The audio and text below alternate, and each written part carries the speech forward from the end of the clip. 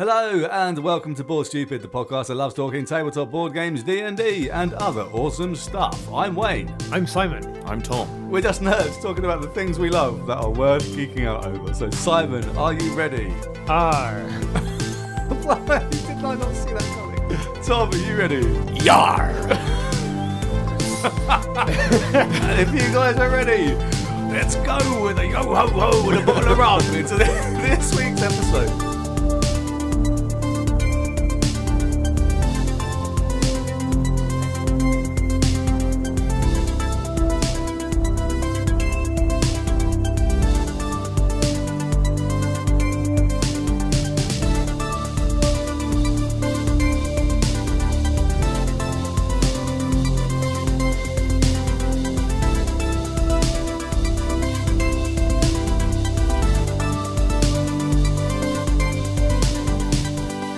This week, we played Forgotten Waters. We played as a series where we talk about an epic board game that we played this week. And this week, it's the swashbuckling, sea sailing, kraken fighting, constellation collecting, narrative epic, Forgotten Waters. In this episode, we're going to be diving into the things we like and breaking down the elements that make it great. Because at the end of the day, we only play awesome games. And Forgotten Waters... Oh, I forgot. Apologies. I missed that. Just deleted it and didn't fucking write anything, did I? Well, that's staying in the recording. Yeah. And Forgotten Waters forgot the pun at the end of this particular... Forgotten what? forgot what? Excuse me? And Forgotten Waters. Forgotten Waters is a crossroads game in a world of fantastical pirate adventure. In it, players take on the role of pirates sailing together on a ship, attempting to further their own personal stories as well as a common goal. The world of Forgotten Waters is silly and magical, with stories designed to encourage players to explore and laugh in delight as they interact with the world around them. It's a game in which every choice can leave a lasting impact on the story, and players will want to turn every rock just to see what they find. Forgotten Waters will play 3 to 7 players. It's designed by J. Arthur Ellis, Isaac Vega, and the peculiarly named Mr. Bistro. I want that to be a real name. It's I really such a do. good one. Yeah. Isaac Vega, I think, did Dead of Winter. Dead of Winter. Yeah. Dead of Winter, yeah. The art is by Anton Fadiv. Anton Fadiv, and here we go. Yeah, Tom, good luck you with that stitched second me one. up. I could have just left it out, but I wanted to put it in. No, of course. Nadezhda Tikhomirova. Tickle me over. Tikka masala. Tikhomirova, I think, was accurate. Tikhomirova. I'm sorry, Nadezhda. It's published by Plaid Hat Games, again of Dead of Winter fame, and Gen 7 and a few other bits and bobs, and also Spectre Ops, some great games they've published. Plays in 2 to 4 hours and is available at an MSRP of £48, where you can probably find it cheaper. I think it's probably worth pointing out immediately that the 2 to 4 hours is actually sort of optional. There's like natural breaking points in the story where it encourages you to stop, save the game state, and come back to it later if you only want to play for 2 hours. I think it is literally 2 or 4 hours as opposed to 2 to 4 hours. Do you know what I mean? Yeah, it's... 2 to 4 hours or all day if you don't want to complete the story. Assuming the scenario is playing a similar way to our game, then there's a... And now if you want to continue to part 2, you can do. And we'll talk about MSRP and value a little bit later, but £48, even at that price, feels like a steal. Let's start as we always do and talk about the components and art design. So in this one, this is quite interesting. There's not a traditional board. Well, there kind of is. There's a small board for putting tiles on, for developing a map, right? Yeah, it's not the main part of your gameplay, though. It's one of many elements, and there are a good number of different bits. You get your own unique pieces, and then this shared sea map, effectively, which is only a foot in. It's just basically a little blue cardboard square with hexagons marked out. You have almost nothing on it. It has a compass and a couple of seagulls drawn on it, and everything else is developed as you play. It's a map that you build as you go. Yeah, so it's small, like a hex crawler. Yeah, a little small cardboard map with hexes on it, and a beautifully Actually, do we move to the book now? Oh, I mean, you could come at this so many different ways. You've got the stacks of hex tiles which you place onto this board to fill out your adventure. You've got your player pieces. You've got the main, your storybook effectively. So yeah, let's go to the story. The scenario book is as much the game board as the map, really. It is. Yeah, it really is. You have this absolutely gorgeously designed, full of colour, 40-ish page or more? I think it's about more than 80 pages. An 80-page book full of artwork and iconography. Oh, it's lovely. Yeah. It's absolutely gorgeous, and that's going to be the main engine of the game for the most part. It's interesting. Later, it's a double-page spread. One page is an entire page of full-colour art, which is super evocative. And then the other page is sort of worker placement and action resolution. In the very best way possible, reminds me of being somewhere between the ages of, say, 7 and 12. Oh, yeah. Getting to go to the library on a Saturday morning, running into the kids section going, wow, look at the colours. And it's like the most indulgent reminiscing of epic adventures, full-blown colour, just so evocative of the scenes that they're trying to set. As you say, this effectively the worker placement section on the right-hand page, simple enough, but with the details you need to play the game, and it's so well laid out.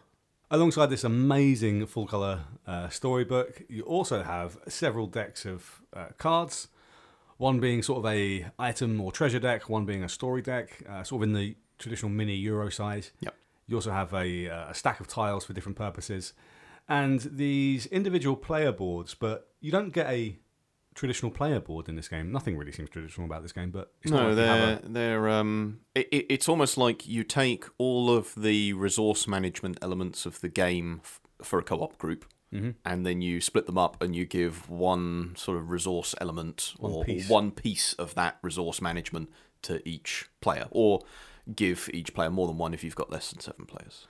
Yeah, because I can imagine in a more traditional co-op game, all of these player boards, could be these one roles, big dashboard, or would be a dashboard or part of the main board. Yeah. So to go back to Dead of Winter as the closest analogy for this, at least in my head, you've got your shopping mall, wherever it is that you're held up, and you've got your food tracking and your population tracking and your zombie encroachment, all centralised. This is very much you're taking on this role today. It's all distributed. And then you're taking on this role.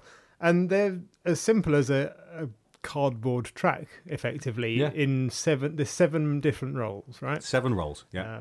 And they represent the sort of senior members of the crew, but not the captain. Exactly. For the sake of the story, you're working for a captain who is part of the story.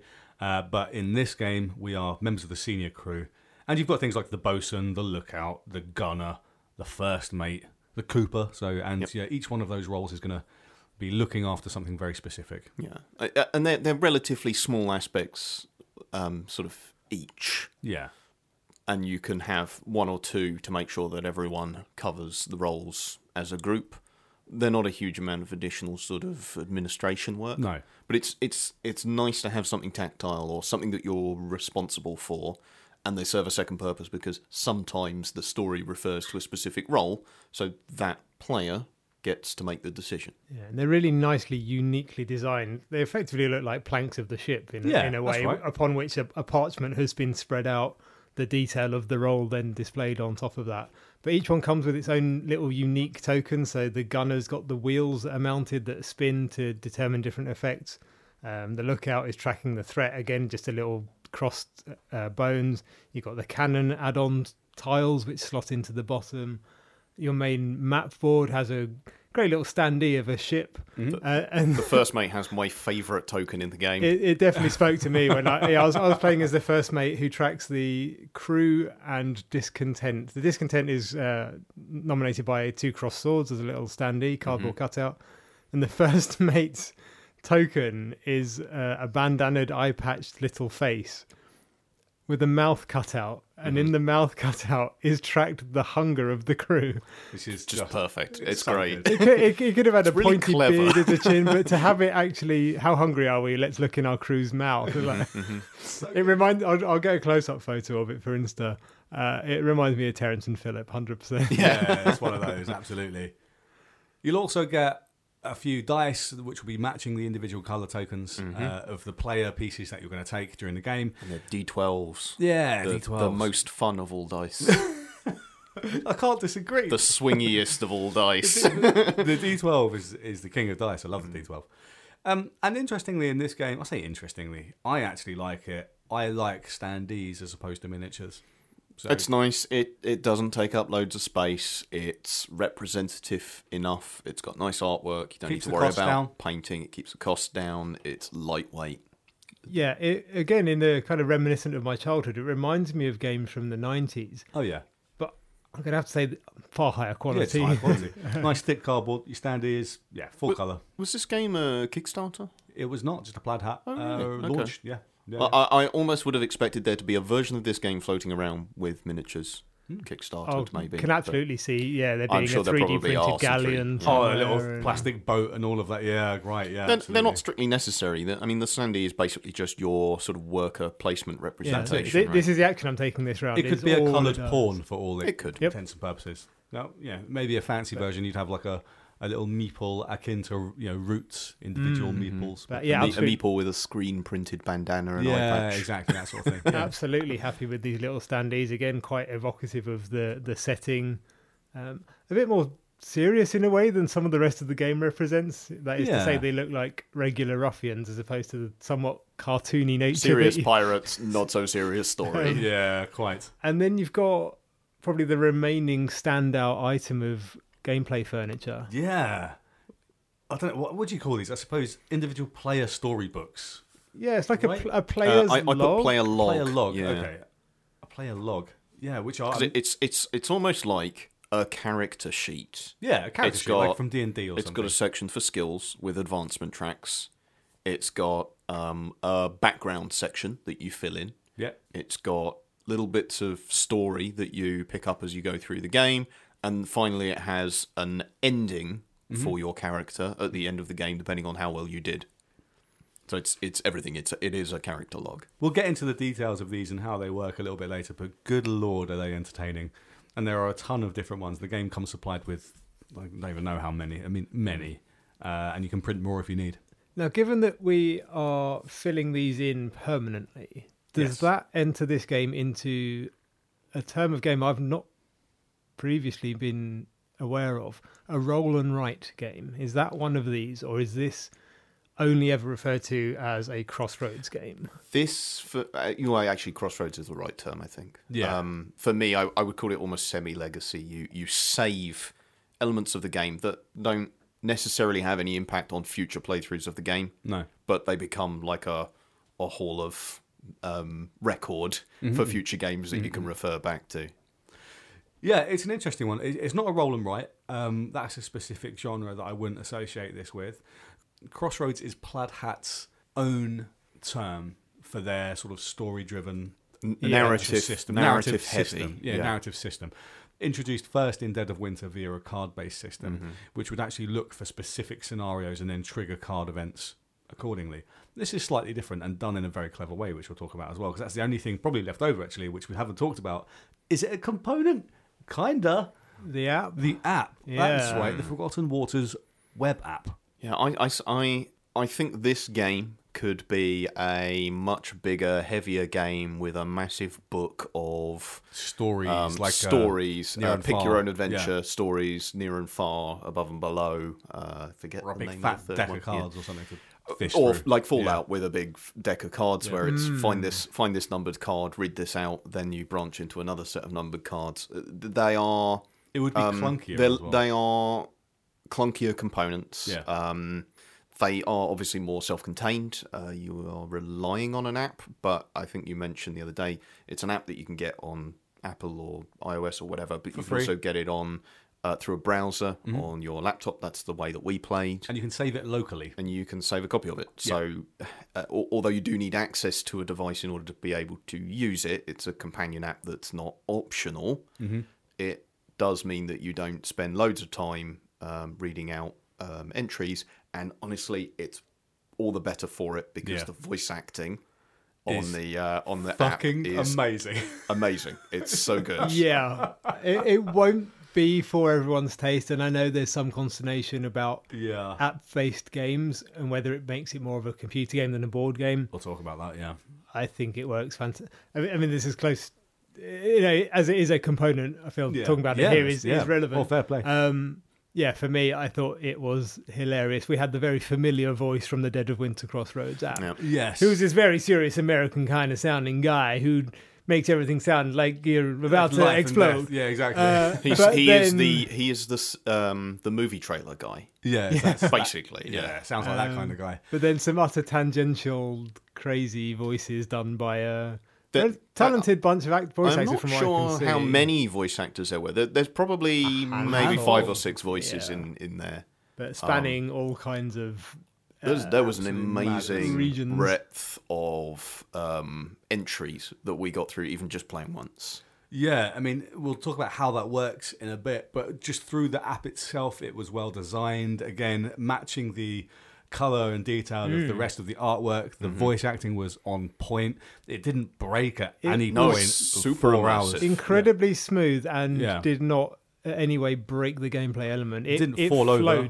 Yep, it didn't ever have any errors when you have to sort of jot entries into it, and then it will come up with a voice acting thing. All of them were relevant. It didn't reference a wrong thing. You know, it seems to work with some sort of I think witchcraft. it even tried to error check us once. Oh, yeah, it did, Where yeah. we It's like, are you happened to sure? have moved sort of one extra space. Yes. Through an item that we had. Yeah. And the game said, "Are you sure you're allowed to do this?" Yeah, And you said, shouldn't quite "Yes, be here We, yet." we, Yeah, You yeah. know, we have, yes. Yeah. After having gone through the components and art design, I've got a new question for you for 2022. Not and another yeah, I one. know, another one. So, and this is, where would you rate the sort of production level of this game? Again, much the same way as we talk about complexity 1 to 5 and how we'll talk about theme 1 to 5 and you know, where you might stick the value of this game. Where would you put the production? Where 1 being bare bones production, but you know, you're not paying a lot for it, and 5 being everything, you know, minis and full glossy artwork and all of that craziness, and does it match what you're paying for? I think probably...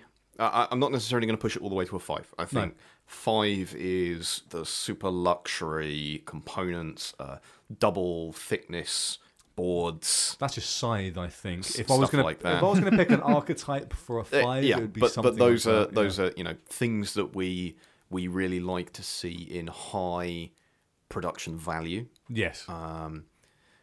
This is probably a 4, and I think it's heavily supported by the fact that it's got that high quality sort of glossy art book, full art pages, and the companion app, which all fully voice acted. is Yeah. probably thousands of entries of fully voice acted narrative. Yep. Tom stole my line. There you go. all of what you just said, a solid 4. The scenario/storybook is a gorgeous piece of art in and of itself. Mm-hmm. The standees, as we've covered, do their job. It doesn't need to be more than it is. The player board/roles that you have are a significantly decent quality. The player logs are necessarily pieces of paper, but 'Cause they're they are yeah. detailed in and of themselves. They are simple enough with also giving you function. Yep. Very good. I would agree. Let's stick this at a nice solid 4 for the first one, then we can measure this against others. So very high quality production, as you'd expect from a good publisher like Plaid Hat Games. Can I bump it to a 5 just for the little The little guy. First mate. the little first mate token With his mouth open. with his mouth open? No, maybe Sure. not. Sure, why not? I love that token. 4.1. It's great. There Yeah. you go, 4.1. 4A. There's 4A. a 4A. How do you win a game of Forgotten Waters, Simon? Well, as we've said, this is a cooperative, story-driven game. So we've already said the words choose your own adventure. So anyone who read those books in the 90s where you do a certain event, you get a certain result, and it says turn to page X. Yep. You are looking... Steve Jackson, Ian Livingstone. Yeah. Yeah, so you are playing your way through these scenarios, either the first part or the full scenario to get to the actual ending. And then as you are playing, you are developing your own little character sheet.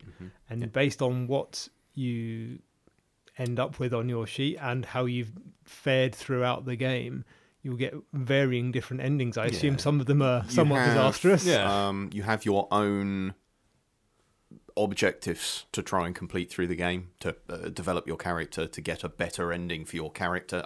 Collectively, we won the scenario, but I had a bad ending where I spent the rest of my Yeah. life in a dungeon. So Aw. I think, yeah, it varies. There's 3 endings for each character, and again, we'll talk about it in a little bit more detail, but there's so much variety in the characters that It's you phenomenal. could probably play this game loads of times and never really have the same ending or the same combination of scenario with ending with characters, you know, any time you play. Yeah, from what I've seen on the single playthrough we've had, there's, as you say, so much variety that you could play the same scenario with different roles and different pre-made character sheets, effectively, and always feel like you're playing a different game because there's so much other randomization in there, the luck of the dice, the draw of the cards, in a really good way that you'll end up having totally different stories every time you play it. Completely different experiences. But yeah, you're right. You're trying to win by, as is sort of the case with the Crossroads game, working together but with your own individual objective. So co-op, kind of semi-co-op, but less aggressively semi-co-op than Dead of Winter is. There's not very much direct conflict with other players. It's, I suppose it's you more humorous piracy conflict, like Yes, stealing people's stuff. Yeah, it's tripping them over on the deck rather than stabbing them in the back in the Yeah. cold. Where It's slightly more Yeah, friendly. Dead of Winter, you know, quite literally you have people who are traitors. Yeah. In this, no one is a traitor, everyone is a bastard, Yeah. everyone is a pirate. They expect you to steal your it's stuff. Yeah. assumed that everyone's a shifty shyster. Yeah. Yeah. But yeah, You everyone, might be self-serving, but if you want to complete the scenario and see the story You're all and on do the same everything, ship, that yeah. you're all on the same ship. If the ship sinks, you go with the ship. Yeah. yeah, you'll be shipwrecked or eaten by a kraken if you don't play well together. Yeah, And I think exactly. that's great. But that doesn't mean you can't have the best loot. Exactly. True, exactly. true. Quite. So, in order to win the game, you're going to be going through this adventure, going through this app, and the point of the game is to try and get at least 4 constellation events. And once you've done that, you get a good ending. Less than that, you get a bad ending. Get 5, and you get the legendary pirate ending. Yeah, these constellations very reminiscent to me, at least at a brief glance, to the Skyrim leveling up, Oh, cool. where you had those Yeah. constellations branching out. I was going to say the same thing. Yeah. Somewhat spreading out, so you get a starting star effectively, and then you choose your path to the That's next right, nearest Yeah. kind of focal point. And I think I've not seen this before in a board game. I think it works really well because it gives you that bit of independency, that bit of motivation. It's a really good feeling of character progression. You have your skills that develop over time, but incidental to developing your skills is this progression through your constellation, collecting these events that give you extra bits of story to read out for your character that have mechanical benefits, but are mostly just hilarious or silly. And at the end of the game, your sort of final outcome, it then depends on how well you did with progressing your character, which sort of makes sense. You are a more successful pirate. You could say that your story is written in the stars. Yeah, well, quite. Exactly My like that. story looks like a giant hook. Yeah, and mine a parrot, and yours a... I was a kitty cat. There'll be points in the game where you're going to be asked to upgrade one of your skills, and the skills on your sheet are exploration, brawn, hunting, aim, swagger, and navigation. They'll range from 1 to 7. Some of the individual player sheets will have more scope for improvement than others. Yeah, they're capped at different levels depending on the character archetype you get. So Exactly. My survivor, for example, can go up to 7 brawn, but none of his other skills can go to 7. His aim for using cannons and ranged weapons is only 2. Yeah. Whereas, yeah. Yeah, mine was similarly a low aim but very high hunting. So you increase these scores every time you take the relevant action on the scenario page you're on that requires that skill. You to exercise that skill. Right? So Yeah. you get better by doing. Exactly. So sometimes you want to focus on the thing that you're very good at. So by the end of the game, my hunting was a +7. So makes sense that we'll send Simon the Hunter after, Carl the Walrus. Or you get towards the end of the game and people are suddenly scrabbling to try and improve their crappy skills to get more parts of their constellation unlocked. It's amazing. So each event that we find in any given page's scenario requires one of these 6 different skills, or sometimes a combination. And you'll be rolling your D12 die, adding your flat skill from your own character sheet, plus any bonuses you may have gained from the treasure cards, which will loads of treasure cards, loads of story cards that can give you bonuses. Yeah, so sometimes you want to get the best person for the job. So towards the end game, Ben was our navigator. He had a +10. +10 to navigation. Given that some of the things were like you need a minimum of 18 15 or 18. There's sometimes you physically can't do it. Like Tom and I could never get above a 14 on aim. Oh yeah, because if we rolled the maximum, my aim was 4, but my brawn was 13. Insane. I would accidentally and regularly kill crew members because I had a cursed axe. But yeah, I was very good at fighting people. But it was quite funny, and it sort of leans into the selfish pirate nature and also the hilarity of the game, as you mentioned, Tom, is during sort of the late game when you're trying to desperately fill in bits of your constellation, you're doing things you're crap at. Yeah. Because you haven't focused on it. Wait, why are you going hunting in the shark-infested waters? You've got one arm and one eye. I'm driving the ship. Why? You've got 2 stars. Yeah. I'm just... I need to get better. I'm practicing. Exactly. Driver's ed course. I don't know. And it's quite interesting because you're thinking, well, why would you let someone who's crap at the skill do that thing? Well, interestingly enough, when you go to a new page in this amazing storybook, the game asks you to immediately start a 40-second timer, and you have just that amount of time to select the thing you want to do on that page. There's always 7 actions, right, on every page. Yes. Some actions must be taken by someone. Some actions can only be taken by one person, so they get blocked up, sort of worker placement style. And some actions can be taken by as many players as you like. Yeah. And then the turn order, the mad scrabble for who wants to go on which action, is determined by who is the most infamous pirate. Yes, exactly that. Like, get out of the way, lads, I've got this. It's just a constant struggle to be the most infamous. So many things in the game change your infamy, and it's just this sort of a crapshoot, like a crab bucket of people trying to be the most infamous pirate. And it determines the initiative for what order you pick your actions in. Which is amazing. And there's so many different ways to increase and decrease your infamy. One of my favourite ones is there'll be various points when you're on the open seas where you'll have to feed the crew. The crew are going hungry, and it's a mandatory action on the page that you've opened up. You can feed them with 5 supplies or however many supplies it is for the number of crew that you have. Yep. Or you can just tell them to get fucked and go hungry, which increases your swagger. Your swagger and your infamy. So you're like, do you know what? Fuck you guys, stay hungry, we've got shit to do. Eat later, and it's so amazingly thematic. It's brilliant. Yeah, but it also increases your discontent. Discontent, yeah, the crew get angry. Well, they're more and more likely to rebel. Mutiny. Exactly. And that is one of the ways you can outright lose the game. Yeah. You've got on the same track where you track your number of crew, you're also tracking your discontent. Should the two ever meet in the middle, i.e. you're losing crew and the crew you've got left are really pissed off. Yeah, they'll just That's mutiny. it. Game over. Thrown off the ship. Yep. Yeah. Interestingly, I don't think we ever actually got close to mutiny. We had a space of about 2 to 3 between them. That was the closest we got. We had very low discontent for most of the game. We did really well in that game. I was the first mate. You're welcome. Some of it was sheer luck. There was points where we picked up crew simply through the scenario, which I think was great. And we could then choose to drop some off for the sake of doing something which we thought was more beneficial, which we willingly did. Again, you get rid of crew, you increase your infamy, sure. And you also decrease the amount you have to feed them from supplies, because if you ever run out of supplies... How fewer crew can you get away with whilst fighting, a Kraken or a Megalodon? You'll also lose the game if you run out of hull. So the bosun tracks the strength of the hull. If that gets to 0, your boat sinks.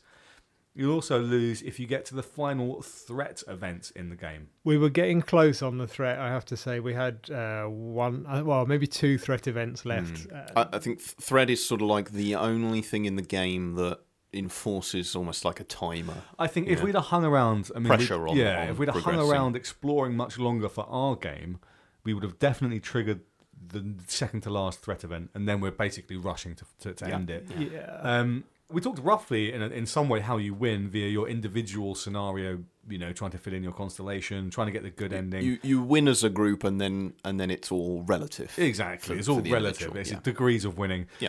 But you win as the group by following the main scenario objective, which will change during the game. I think so. There were 2 objective cards. They're double-sided, so it's 4 objectives that we had to do for this one. I don't know whether they're shorter or longer on some of the other scenarios, but I imagine they're similar.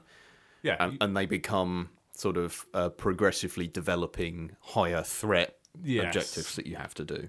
you pick your scenario. The scenario will tell you how to set it up, what the initial setup is. It will give you everything that you need to know, and will give you your first objective that you need to sail towards. So that would include the map tiles on the board Tells you and the starting map tiles. boat's starting position as well. Boat starting position. Sometimes will tell you to remove certain navigation tiles from the game. Yeah.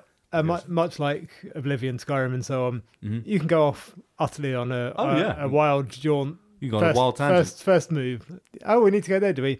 Other direction. I'll sail. I know that somewhere I know that else. Jason will immediately do the wrong direction, just through his very nature. Just to see what happens. Yeah. And I think that's really great as well. It's not particularly a diverging storyline from what I could gather. You always need to do this thing and then go here. Then go here. Yeah, but it's there'll sort be- of one key story beats. Yeah. overarching sort of narrative main storyline. But you can choose how you resolve them, it seems. Yes. You can be the bastards, you can be the Yeah. swagger, you can Yeah. probably find a middle ground. There was and- probably a bunch of ways of overcoming each of those main objectives. And then in between those, you've got your random...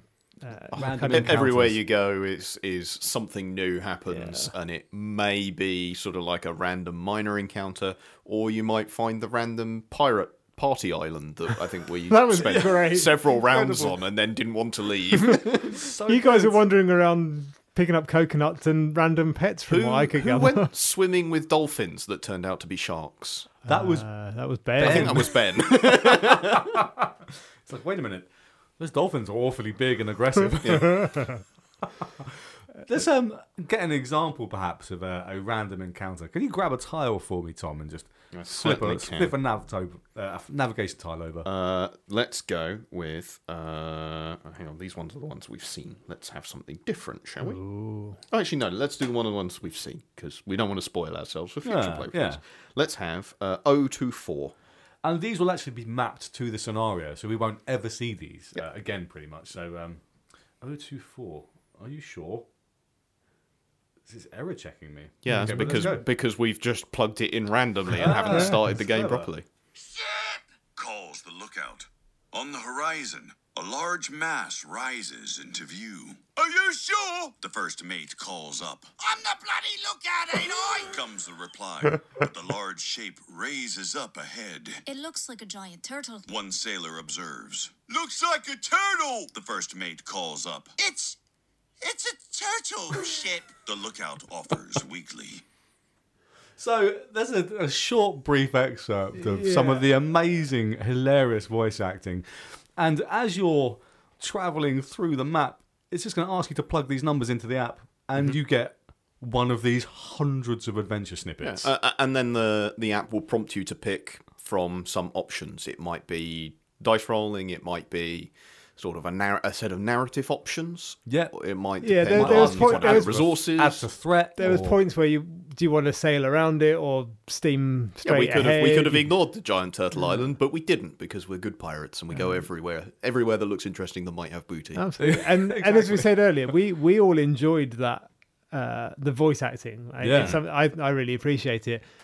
There could be a book or set of cards that says pick up this thing, and you can read can that read instead, yeah. yourself. You can add your own voices should you desire, and the app gives you the text as well as the narration, so the information is there for you to re-reference rather than having to. I swear he shouts shit rather than ship every time I heard it. Shit! Shit! What's that? Could be equally valid. Yep. Yeah, equally valid. Equally valid. Is there anything else in terms of gameplay mechanics that we want to cover? I mean, It's deceptively simple in a way. I mean, to dive into those actions a little more, I suppose. Some of them, as we say, are mandatory. Some of them will... Maybe give an example of one of the options. So we've got, on the page we're open on here, we're on a land-based one. So we've got a market. So someone... It could be any of the crew that are playing. After you've jostled and fought for the most infamous pirate to decide to go first or not. Yeah. So someone with the most swagger would probably do better here. But someone who wanted to improve their swagger could also choose this option, because as you choose the option, you increase by 1 point on your little individual player log. You then have a roll of your dice. You add your existing swagger score, combine it with any extra bonuses. So as we play the game, you gain treasure and story cards. All of these have, or not all, but many of them have a flat bonus to the bottom of the card as well. And then there's varying brackets of success. So you go to the market, you roll low, you maybe get to buy one item. You go to the market and roll pretty well, you get 2 or 3. This is normally supplies or occasionally a piece of treasure. Yeah, and you might get a list of things that you can pick from. Absolutely. Sometimes you get a story beat, you get an extra entry from the app and might advance your story even more, or give you an extra piece of bonus or other information that will give you sometimes a log entry. There's a ship's log kept by the ship scribe. It's probably not super spoilery to say, but as an example, we had one place that we went to where we had to try and find 3 gems. Indeed. But we had no idea what we were doing, and in the entire first round of actions, we all completely failed to find any sign of any of the gems. Yep. And we were presented by the app with the option to just burn down the town out of frustration and then dig through the rubble. Fortunately, we decided not to. Yeah. But you had to find very, very the right high rolls actions as well. and then roll the right number on a specific sort of skill check. So Very we really high had ones. to exercise our specialities in order to try and find those gems. Because I guess the alternative would have been that you could have burned down the town, but you probably would have wasted a lot of time doing so. Or got loads more threat, or who knows what else. I'm looking at one here on this same page, Painted Caverns. This is a random page, so I'm not sure really what this applies to. There's a roll using your exploration skill. You roll your D12, so you got a maximum of 12 on the dice. The top result is a 22 plus to get a story entry. A special secret entry. So you're going to need a plus 10 bonus on top of a maximum dice roll. In order that's a that's tough a really ask. tough one. Yeah. But you'll doable probably maybe at the very end of the game. But you'll probably get something super cool out of it. I think it'd be amazing. Yeah. One way you might be able to increase your chances of that, and this is one of the couple of tokens we've not mentioned yet, you can at various points pick up a reroll token, Yes, which you and can you choose can- to spend as and when you need to, include multiple times Yeah, per, you can per stack roll. them. Keep Yeah, re-rolling. exactly. Which Keep we re-rolling. made great use of. I think you used 4 in a I row. think 4, and then I got a 12 on the final roll. I Yeah. think to get one of those gems. yes. It was the yeah. last You roll. rolled a 1 and then another 1, One, and then a something 3 or horrendous. something. Like, burn it. Burn it to the ground. But it was fine. And conversely, you have misfortune tokens, which are like a forced disadvantage, to sort of mimic the D&D mechanic. Yeah, and these where can you roll 2 dice and you take the lower of the roll. And these arrive through the story, and if you've potentially if you've rolled lower on a previous turn, Yes. you'll have got a worse result, which gives you misfortune for your next Yeah. event as well, which is It quite can- frustrating. It can, but can reflect a number of sort of mechanics. It's either sort of temporary bad luck, or the consequences of a bad decision, Or a curse of or some a curse. sort. Yeah, yeah. My stern eye patch after I got beaten almost to death in the arena was that I gained a bunch of misfortune tokens that I could work off over time. Yeah. And at the end of it, I ended up with a really cool eye patch that gave me a bunch of stat bonuses and Yeah. infamy. Which is really cool. Just super cool. That was sort of like showing I needed to recover from my injuries with the misfortune rolls. yeah, as much as you just mentioned D&D there, we've always said the dice help tell the story. Oh, they so certainly if do, you're rolling with disadvantage, literally do, they're literally adding to the story. Yeah. Oh, you messed up on that one. Well, here you go. Yeah. You've got a goat to look after. So, something that's quite... Soot the goat.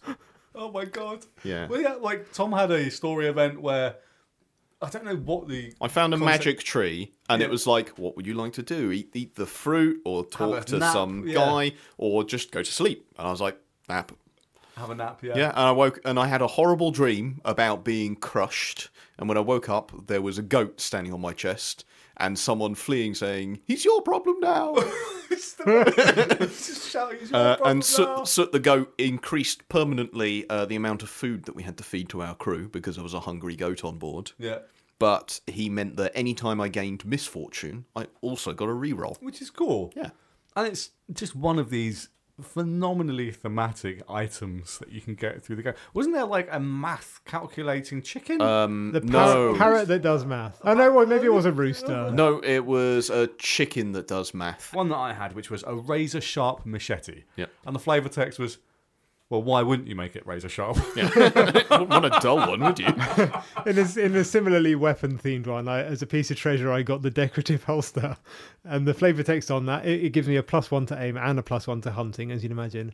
Blimey, that's a fine holster. Now you should get a gun for it. It's literally just a shiny holster. It means nothing. It's interesting to point out, actually, that you can't die. True. You fail as a group if the ship sinks, but your characters cannot die. Yeah. There is no health. There is no there's no individual life tracking. individual life trackers. I'd love to see someone, though, because at least 2 of you lost a leg, I think, and one yeah, of you it was lost quite a... I funny, started with one hand. I lost an eye, and I was beaten almost to death in the arena.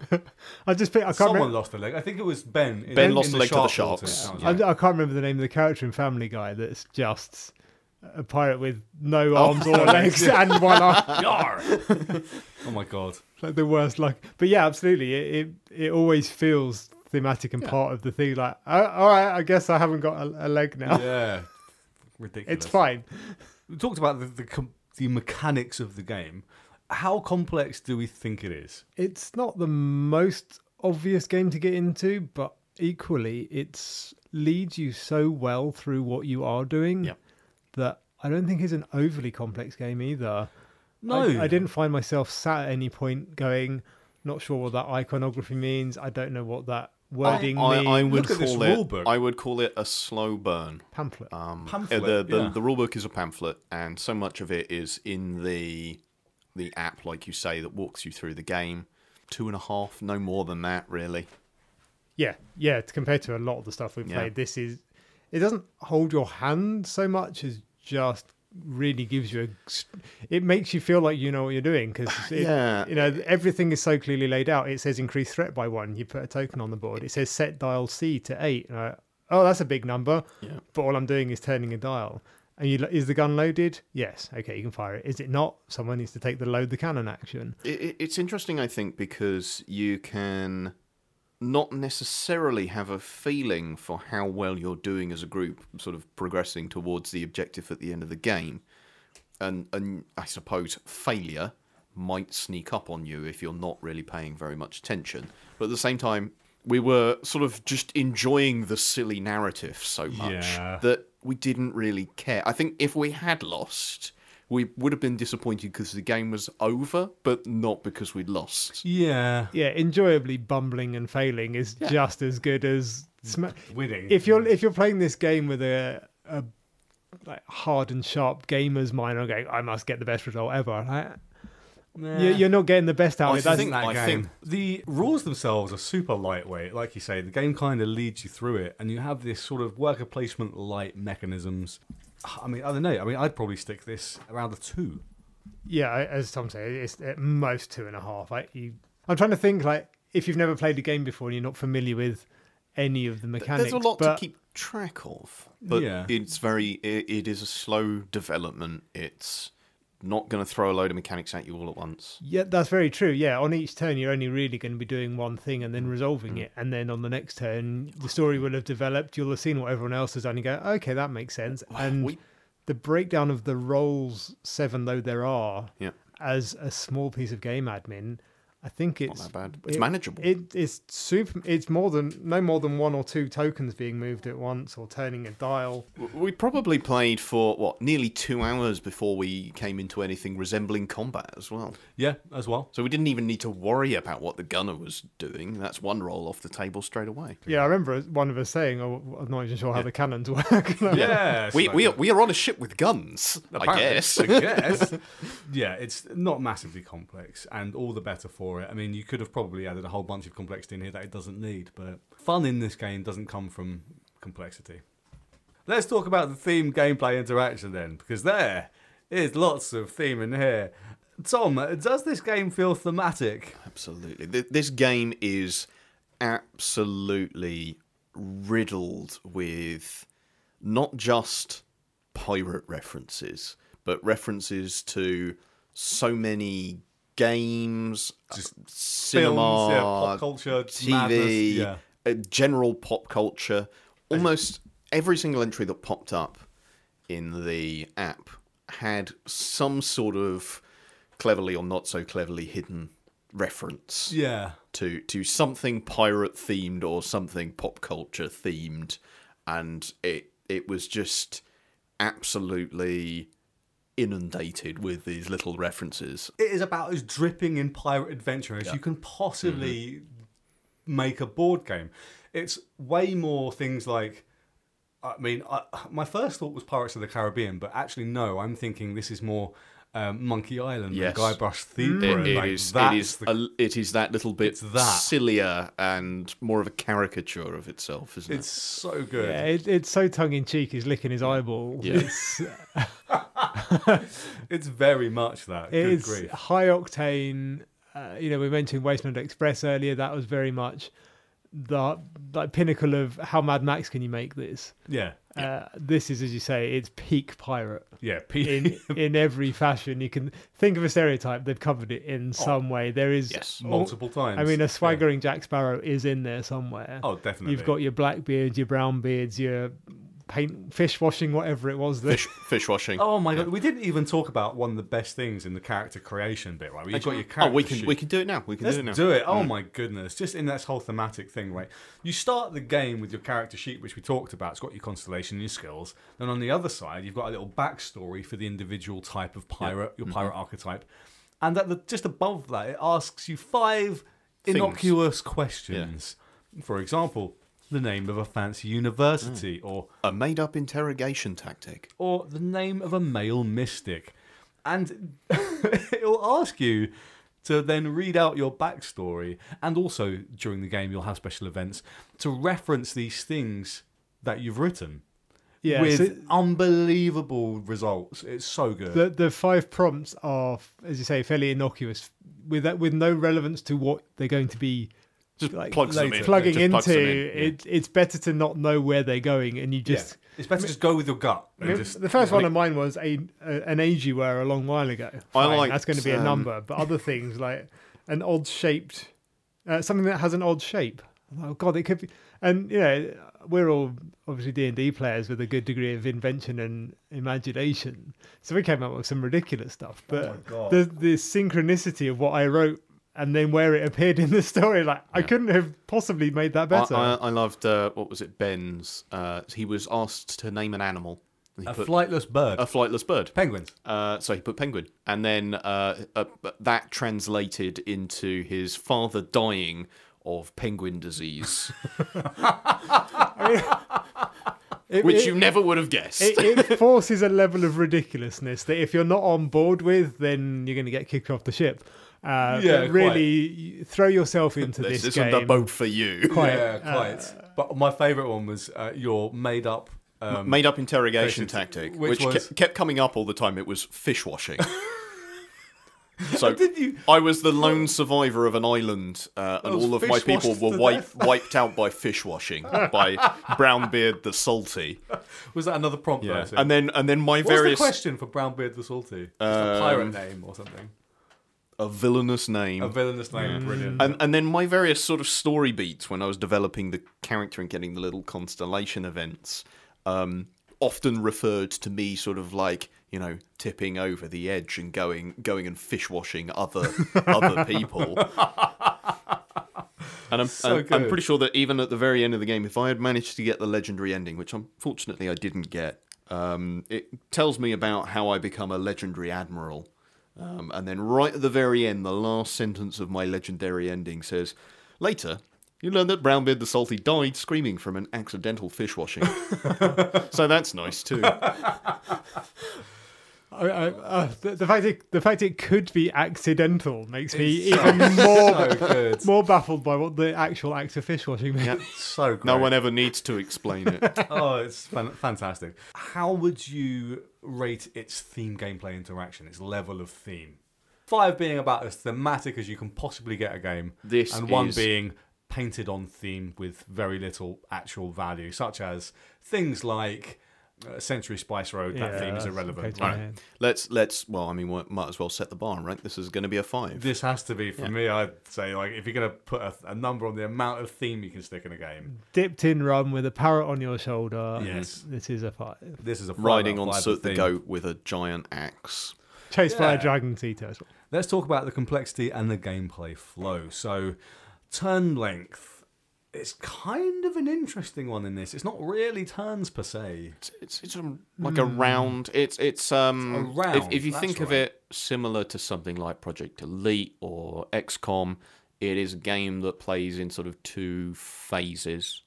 You have a round that is broken up into phases where you have the real-time element determining who is going to take which action, and then you have a non-time limited action resolution, Yeah. which then resolves in a specific order. Yeah, I was happy to say an experience that when there are these 7 options for your action presented on each page that you turn to, the idea is that you turn the page and, start the as timer. Wayne insisted on, even though we were reading some of the flavor text, Okay. on the gorgeous thing, like, you've got 30 seconds left. Like, yeah, but I'm reading. You can Go. make a choice. Look at the picture. There you go. That's all the flavour you need. You could spend time, as it is a mostly cooperative game, working out the ideal option. A lot of the time, you don't know what the things are going to be. Yeah. No. So the page we've got here has got the market, the blacksmith, work the ship. These are fairly known quantities. Bury treasure is an option that comes up on most of the islands. There's always going to be a number of things you're like, I have no idea what that does. Yeah, many of them is just there's a question mark, and Yeah. when you do the action resolution, it says put an entry into the app. Yeah, And then see what happens. So you have Some- no idea what and it's going to do. sometimes you'll know the skill that is going to be required. Others, like these, are utterly random. There was one page that had 4 unknown things. Like, Yeah. I guess we'll do an unknown thing. I had each. that. Yeah. What was it? The one entry on the deserted island where I went into a cave and found a naked pirate. Yeah. So Shaking his giblets. yeah, there was no skill check involved. Just he that happened. he flashed me. So that happens, yeah. And the game makes a point of saying, do not read the bit on the right-hand side, like the resolution text. Don't read that. Don't spoil it for yourself. Just hit the timer and pick a thing. And Yeah, then go. and I think we did really well. As I say, you could and ah for the 30 of the 40 seconds going, I'd be very if you did that, because you occasionally we went, I can see there's a navigation one on there. I'd like to increase my navigation. Yeah. Please don't take it before me because I'm lower on the info We're very track. polite pirates for the most part. Yeah. And I think that behooves the gameplay generally to go, well, I could be a dick about it, but it's not going to benefit me to constantly I think the thing is like, the stop someone improving their character. The infamy order, the initiative order, changes around so frequently that for the most part it doesn't really matter. If someone steals your action now, next time you might get to pick first. I suppose it's probably pertinent to raise at this point. We played it at a 4-player count. Yep. Right, which means, because you must use all 7 of the roles, some people double up on roles. Yeah. Which is fine because they're not a massive amount of admin. But it also means that there's not a huge amount of competition for spaces per se. But I can imagine with the full gamut of 7 players, this would be absolute balmy chaos. Yeah. We'll have to try it at one point. Oh, and it will absolutely. become, I think the infamy order, the initiative order, because there's always only 7 actions on the page, and some of them can only be taken by one person, and you don't change the timer from 40 seconds. I think with 7 players, it would be hilarious chaos. Yeah. Yeah, there'd be more kind of elbows and argy-bargy. I mean, unlike many games, BGG still recommends this at 6 and 7 players, where there's plenty of games which will technically play up to 8 players. I'm looking at you, Eldritch Horror. Which don't just never. No, but BGG goes, don't fucking bother. Yeah. But this is like, no, please do carry on up to 7 players, and you'll still have a blast. So I can imagine this being hilarious. I don't nonsense. think the game wouldn't really be much longer, and in fact, the game length is probably mostly determined by the length of or the number of entries that come up that happen to have more flavor text than other entries. Yeah, exactly that. I can see it extending some, but not a massive amount. Yeah, the resolution of your turn, it basically goes down the list of actions on the page. Yeah. It's Your essentially, turn may be very unless you're short. re-rolling and re-rolling and re-rolling because you Yeah. really want a particular thing. It's like, well, all right, I've rolled my dice, I've got my result. You know, the market has up to 5 or 6 different options to choose. You might in the background go, I don't know, do I want to increase supplies? Do I want... You can kind of get on with that while the next person goes off and does their Your thing. turn is probably a matter of moments, but there may then be 2 minutes while the app reads out this wonderful piece of narrative for you, and then you have to Decide come up something. with some mad decision afterwards. Yeah, quite. Does Forgotten Waters respect your time? This is another new question for 2022, and this encompasses a few things. It encompasses things like setup and teardown, like getting it to the table, the amount of people that you need to get around the table to play it efficiently or effectively, all of that sort of stuff. Would you say that this respects your time? We arrived with you having laid the board out, so I'd say, I don't know.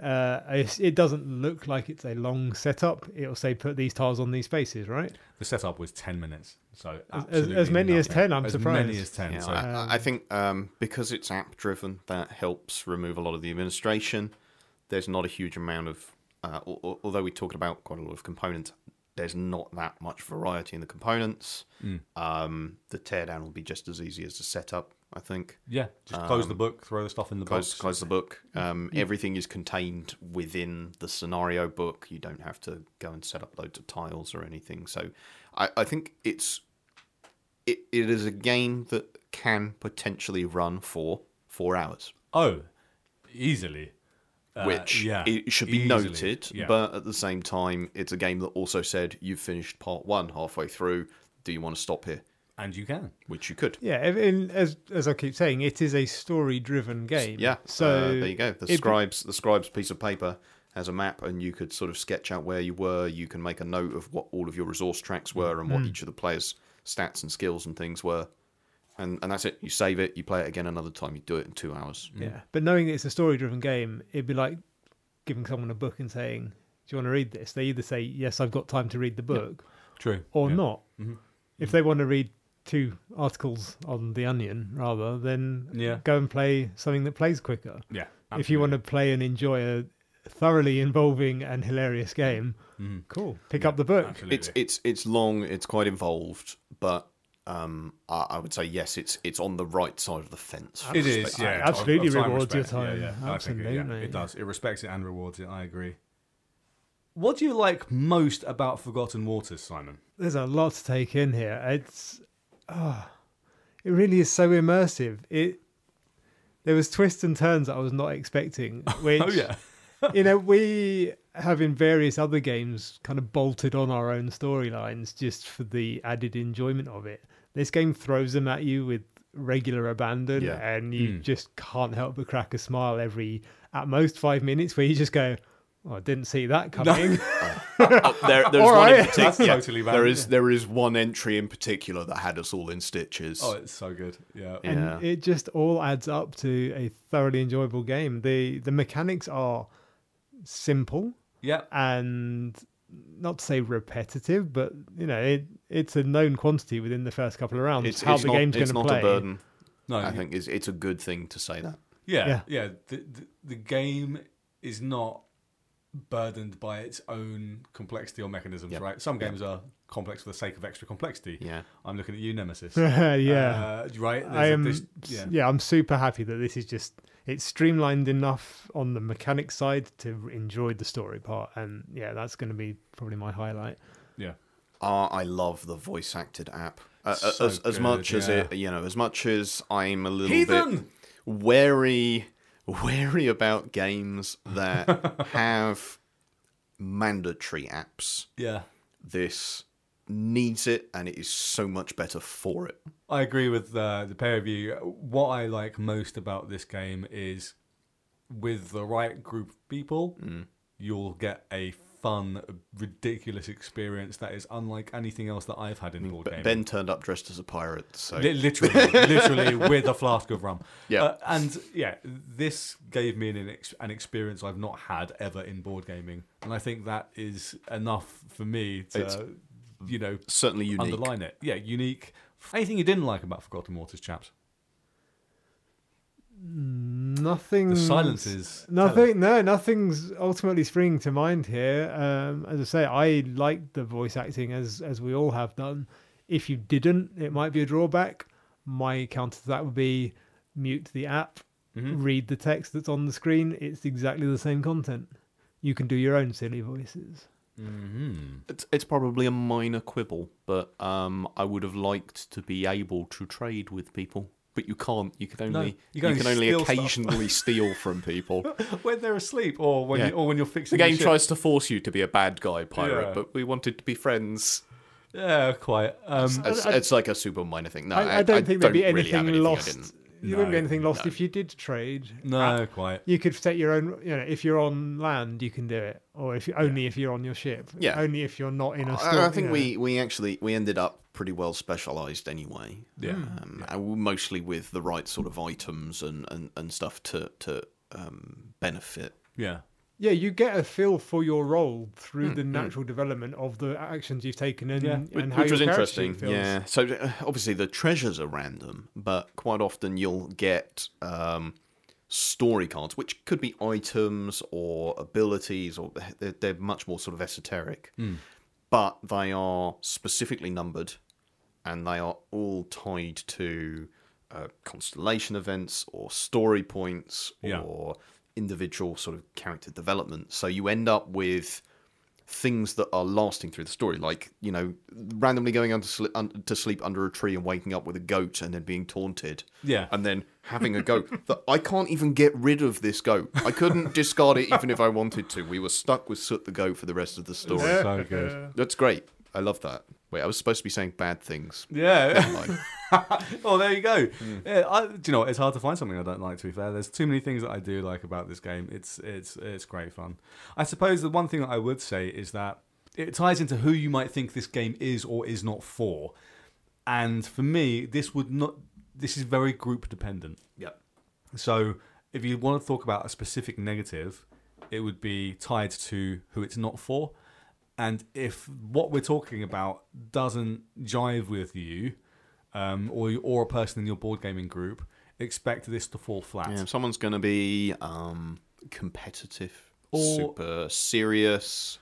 Yeah, or not interested in the silliness and the humour. Or, I think Yeah, it's people who are impatient don't want to sit through the narrative, yeah, stuff. yeah. As I said earlier, if someone's coming into this with a gaming mind Yeah. rather than a fun more time, like a role-playing yeah, mind. we play games to have fun. Some people play games to win, Yeah. which sure I has play its- games to ruin Wayne's games. True.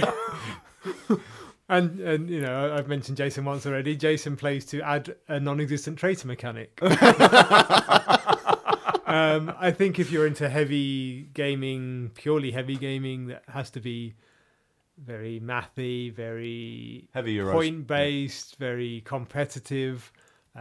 You only play Warhammer 40k and you like everything to be gritty and sci-fi, and there's no room in your brain for comedic Don't japes know across about that. the... 40k can be very silly. I expect it can, but I'm also Yeah. familiar with people who, if it isn't grimdark, then it Yeah, doesn't yeah, count. yeah, Like, absolutely. you need room in your heart for... If you go in expecting a Caribbean very islands. serious pirate game, it is not even This slightly is that. certainly not a simulation of Somalian piracy. This is the. Do they have a version? That's one of the DLC add-ons. Is Okay. Somalia. Yeah, yeah. I don't even look. Well, Look at me. Look at there on the horizon. Let us talk about the conclusion and final word on Forgotten Waters, and I suppose as part of your final thought, does this offer you value? I think this is great value. I think there's so many ways to play a given scenario, and then, as you've said, there are multiple scenarios with add-ons available. And DLC, I think it's it offers a lot for its price point. It offers a lot, full stop. Yeah. If you are so inclined, I think we've covered so many of the things that we love about it with next to no negatives. It's hard to argue against almost anyone wanting to enjoy this. I would be perhaps slightly apprehensive about the amount of content. I would like to see the variety in the main scenarios. Yeah. And I'd be curious to see, given that the scenario book is 80 pages and we probably saw maybe nearly half of them, how much variety there truly is. I wouldn't have thought half. We did quite a lot. Okay. But I would imagine that you would start seeing the same pages after maybe 2 playthroughs. I suppose the counter to that is the story entries would change, right? So now, that being said, there is clearly an enormous amount of story entry work done with the app, and the production value on the app almost alone is enough to justify the price of this game. It's $47.99, I think. MSRP. You can probably pick it up cheaper. You probably get it cheaper various places. So, you compare this to what you get in more expensive games that are loaded down with loads of plastic, and this is an absolute win for me. I'm going to echo all of that. My conclusion, if it isn't already clear, I freaking love this game. I can't wait to play it again. With the caveats being, you need the right group who are into it and are up for having a laugh. Yeah. And also with the caveat that, yes, the content will eventually end once you play through the 5 main scenarios, and if you buy any extra ones, 6, 7, 8, however many they release, eventually the content will eventually end. But here's the thing: I haven't got Star Wars Rebellion to the table more than 3 times, and I've had that several. years. we've been talking about playing that again for a year, 18 months, nearly. Exactly. Yeah, quite. So it depends. What do you want out of your game experience? And for 40 odd quid, this will give you several evenings of raucous entertainment, which for me is value in anyone's book. I think naturally the sort of like Americlass sort of games do, or games that have a lot of sort of narrative stuff in them do tend to run out of steam sooner than a Eurogame. Eurogames do, they have a lot more sort of potential play to them, depending on the complexity of the game and how much sort of skill and sort of strategies involved. But this is going to have many, many hours of content. Just in, I think if we do the basic maths of 4 hours per scenario, and there's 5 basic scenarios, that's 20 hours. So at 40 odd quid, that's like £2 an hour. You tell me something else that's this enjoyable for £2 an hour. Oh, exactly that. That up to 7 people can enjoy. At the same time, quite. Divided by 7 folks. Where it depends how much you want to do that calculation. I went to cinema yesterday. It was 14 quid for 1 ticket. And that's 2 hours of entertainment, and you're done. I was like, go to the cinema 3 times. You've had 6 hours of entertainment, and that's it. Yeah. So not always a valid comparison, but still, it's one to keep in mind as the next most available, I suppose, accessible entertainment. The underlining point is, if you're concerned about the amount of content and the app side of it, from our perspective at least at Board Stupid, don't be. Yeah, I don't think there's any concern to be had. Thanks for listening to Board Stupid. Subscribe to us for updates and to get future episodes of the show delivered directly to your ear holes via your favourite podcast service. You can also find us on Facebook and Instagram at Board Stupid UK, spelled BOARD, and at our home anchor.fm/Board Stupid, again spelled BOARD. If you like our content, do us a massive favour, give us a 5-star review wherever you can review us, and share the links to our content on social media. If you've got any feedback, comments or questions, stick in the comments below because we love to hear from you. Do you love the silly, narrative-driven stories of Forgotten Waters? How many film and media references did you manage to catch? We saw at least one hilarious Lord of the Rings one. No further detail will be given for spoilers. What weird and wacky encounters did you find on the high seas? Have you fish washed anyone recently? Thanks for listening. Whatever is fish washing anyway. Do you really want to find out? I don't want to know, dude. Leave that a mystery. Thanks for listening, and we'll catch you again real soon. Land ho! And there's someone on the beach waving. No, I know he hasn't got any arms, but you tell me he's not waving.